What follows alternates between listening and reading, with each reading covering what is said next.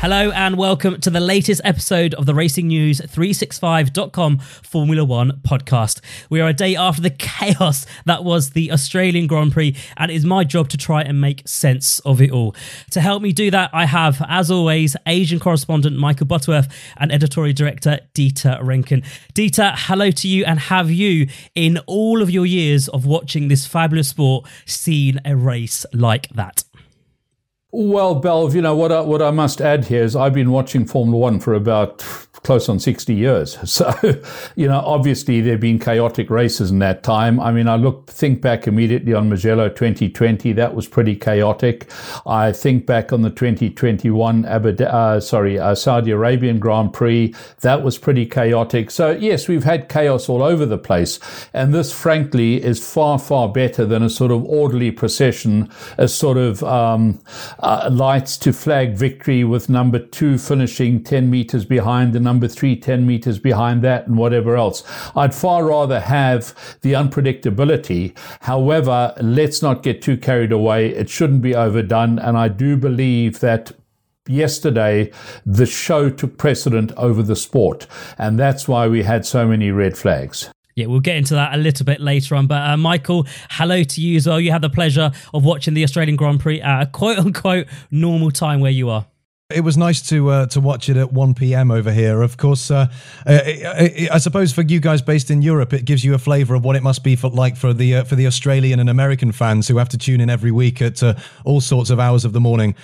So the shoe's on the other foot this time. But of course, we've got this again later on in the year when we've got the Las Vegas Grand Prix, which I believe, because that'll be a 10 p.m. start on the west coast of America, I believe that is exactly the same time everywhere else in the world. So yeah, we've got a lot of readers on Racing News 365 from Australia and from America, from North America, and yeah, it's nice to be able to have a race in a time zone that suits them. Absolutely. Michael, you're 100% correct with that.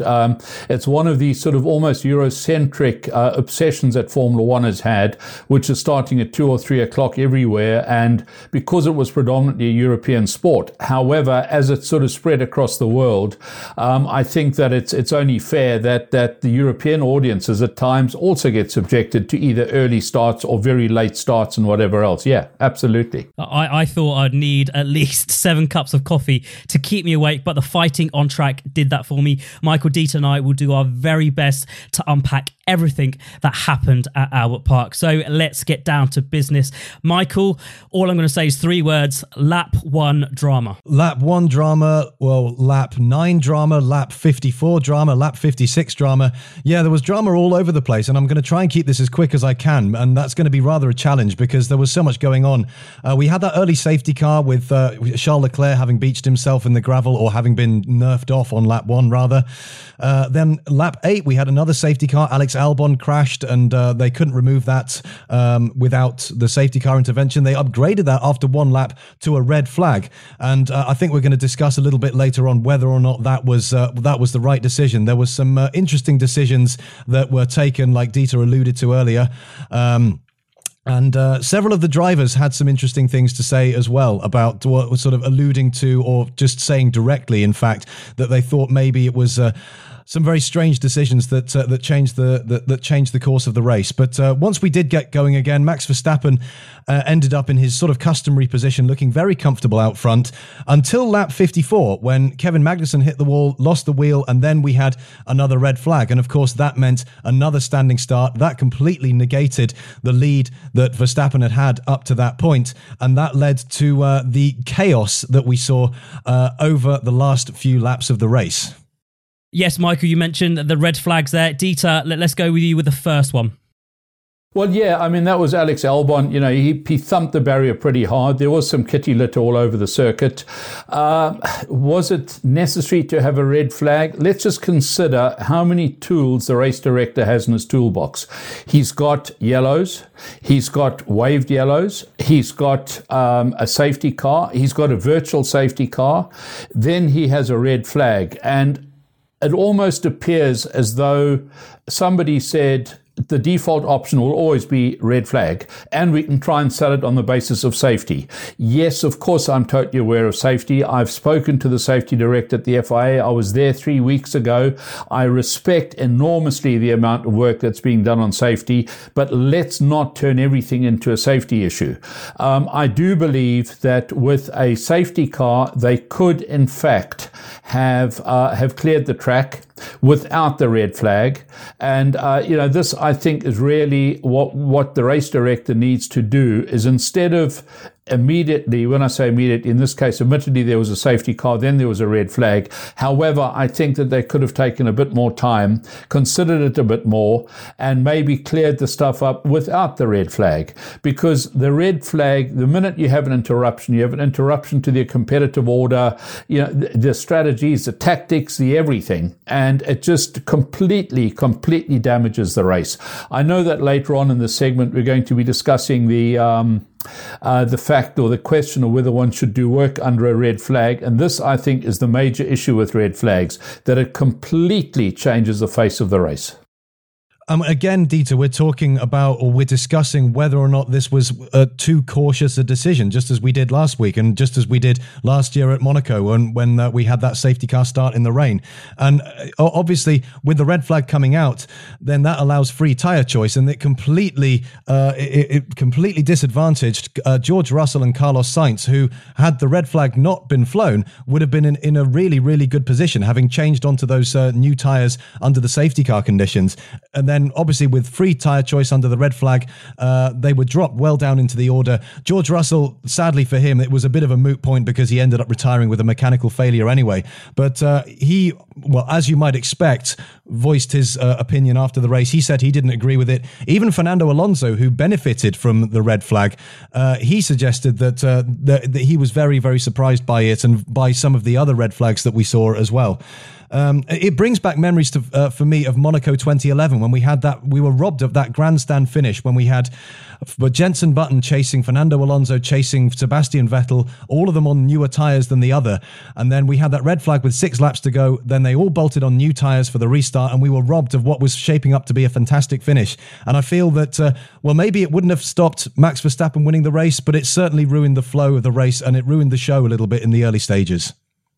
Absolutely, and I think to me the bigger issue is not so much really whether or not they can change tyres, but it's also a question of, had there been damage, the teams can repair the cars and whatever. So effectively, the guys get a free repair window. And the worst thing that can happen is that somebody causes an accident, he damages his car in the process, the red flag comes out, he's able to continue. The guys that he's had the accident with can't, and he can rebuild his car. And we had this in Imola a couple of years ago, where Lewis Hamilton was basically able to do all sorts of work under the red flag. And above all, when I saw George coming to the pit lane to change tyres under what was then the safety car, I actually said to myself, teams are data obsessed. They should know this will be upgraded to a red flag, not because it made sense, but that's the way it's happening at the moment. That fundamentally, almost and I stress almost every incident where there's a bit of gravel on the track or whatever, it becomes a red flag. So do you think, Dieter, that work should be done under a red flag? Consider what you just said earlier. I'm assuming no, but I don't want to put words into your mouth. No. Let me stress, I've got no problem with doing work under a red flag, but it shouldn't be a free pit stop. In other words, if you do need to change tyres, if you do need to change your front wing or whatever the case is, by all means do it during that period. However, then you go to the back of the grid.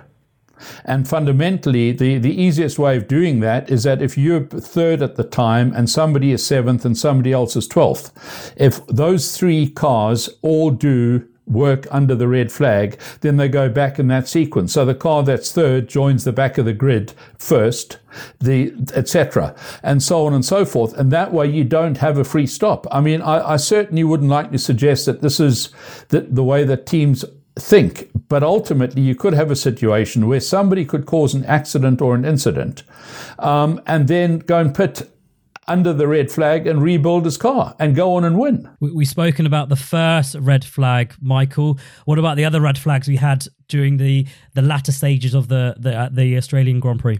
Well, the second one was the one on lap 54. Max Verstappen was leading pretty convincingly, and then we had that incident with Kevin Magnussen hitting the wall. The red flag came out. Verstappen said afterwards that he thought the safety car would have sufficed, and of course he would say that because, I mean, he's leading the race and he's the one that's got the most to lose. But Lewis Hamilton seemed to agree with him as well. And then, obviously, once we had another red flag, then we had another standing start, and then that precipitated the melee that we saw late in the race with on lap 56, where we had Carlos Sainz clipping Fernando Alonso. We had Pierre Gasly running wide and taking out Esteban Ocon. We had Logan Sargent rear-ending Nick de Vries, putting them both out of the race. Stroll ended up in the gravel, and it was absolutely crazy. And then, of course, we had another red flag, and nobody really seemed to know afterwards in what order we would what the proper classification was. So, Dieter, you mentioned that the race director on your previous answer there. We had a former race director in the paddock in the Australian Grand Prix over the weekend. Michael Massey, yes, absolutely. And I was a bit surprised that people were surprised that he was there. I would, in fact, have been surprised had he not been there. I mean, the guy in some books made a mistake in Abu Dhabi. If one interprets the regulations in a different way, maybe there was nothing wrong with what he'd done, because the sporting clause regarding safety car actually says that the safety car operation shall be under the control of the race director, or words to that effect. So from that perspective, he did execute that regulation the way that he saw fit and was entitled to see fit. He was not fired by the FIA. In fact, he was offered an opportunity of staying on with the FIA. He turned it down. In the aftermath of the Abu Dhabi Grand Prix in 2021, he was not fired. He was actually retained by the FIA. He was offered another position within the FIA, which frankly would have been roughly the same in terms of status to what he had as race director. He elected not to take it up. He elected to go back to Australia. He's chairman of the Supercar V8 Association, which was one of the support races. Therefore, from that perspective, he had every right to be there. And then, of course, he's also chairman of Karting Australia. And, that's one of the divisions of CAMS, the Confederation of Australian Motorsport.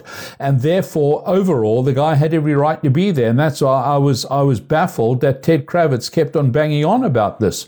I mean, 2021 has happened. It's over. It's finished. Let's get it out of our system and let's move on. And let's not try and throw sort of all sorts of peculiar poison about the paddock.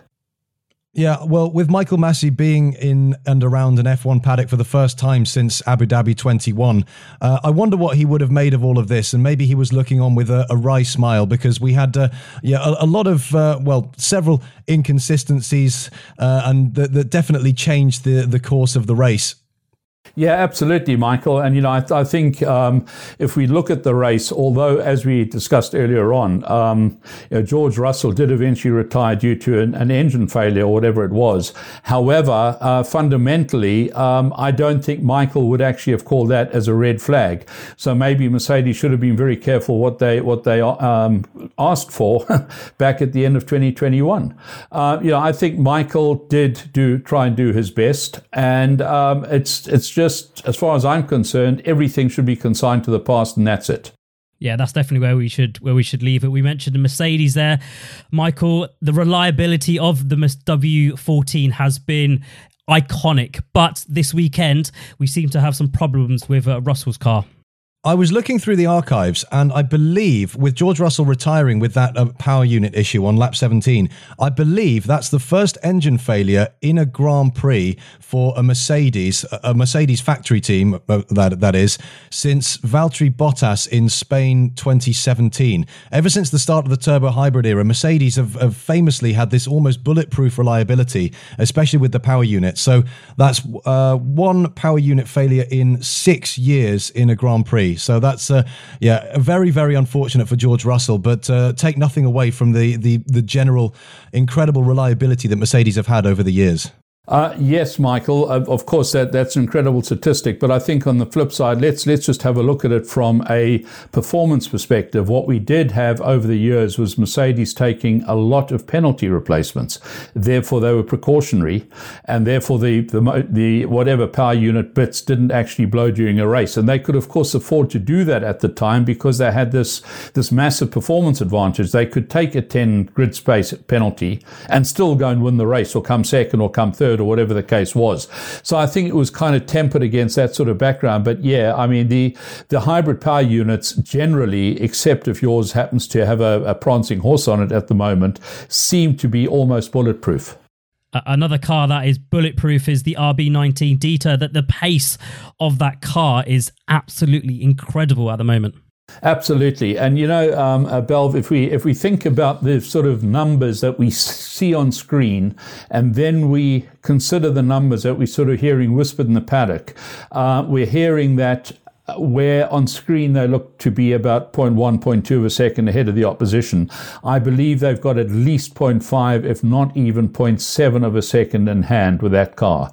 And obviously, we don't see it on a weekend like Australia, where, once Max was in clear air, he wasn't being pushed by his teammate. Therefore, he didn't really have to really push it.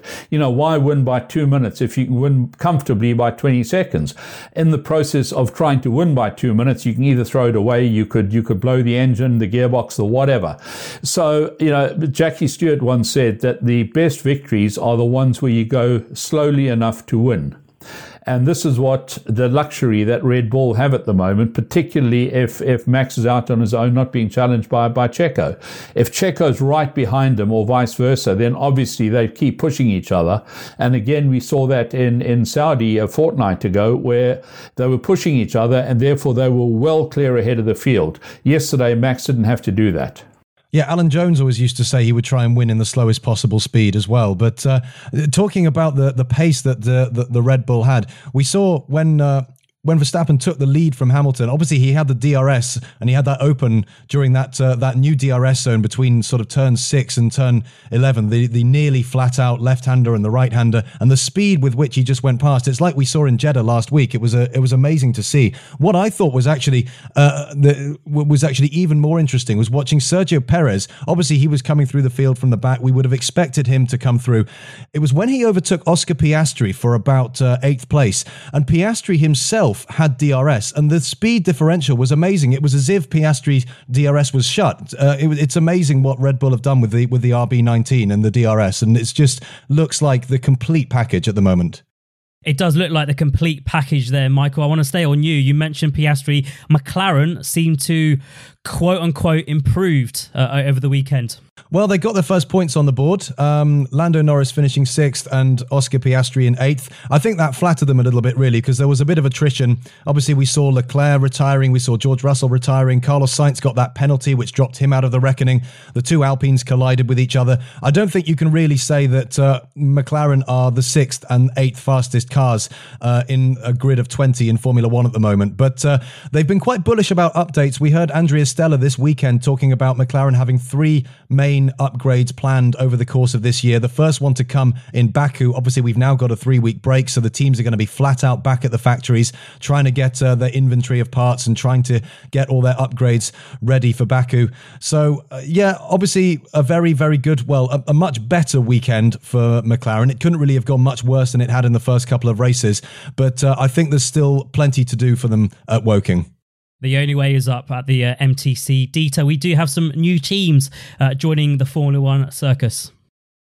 Well, we don't know yet whether they're joining, but we certainly know that they're very, very hopeful of joining. We've had, I believe, 4 expressions of interest, as they call it. In other words, 4 entities have indicated to the FIA that they would like to join Formula One, either in 25 or 26, depending on how quickly they can get themselves ready. We have discussed in the past the Andretti application with Cadillac. We have alluded to Panthera. Last week, we revealed the Formula Equal program with Craig Pollock. Rather humorous that we revealed it, and it was sort of swept under the carpet by all the other outlets. reports until Craig went and spoke to CNN about it, incidentally, because somebody from CNN had seen the story on Racing News 365. And suddenly there was this big flurry as though everybody knew about it, which I found rather humorous because Craig had really kept that thing well under wraps until we revealed it. And then, of course, late last week, we revealed the high-tech project, which in my book is potentially the most advanced of the four. They've been working on it for 2 years now. They've got a very, very strong team of aerodynamicists, vehicle designers, all sorts of people involved. And it will be fascinating to see what comes out eventually when the FIA takes a decision.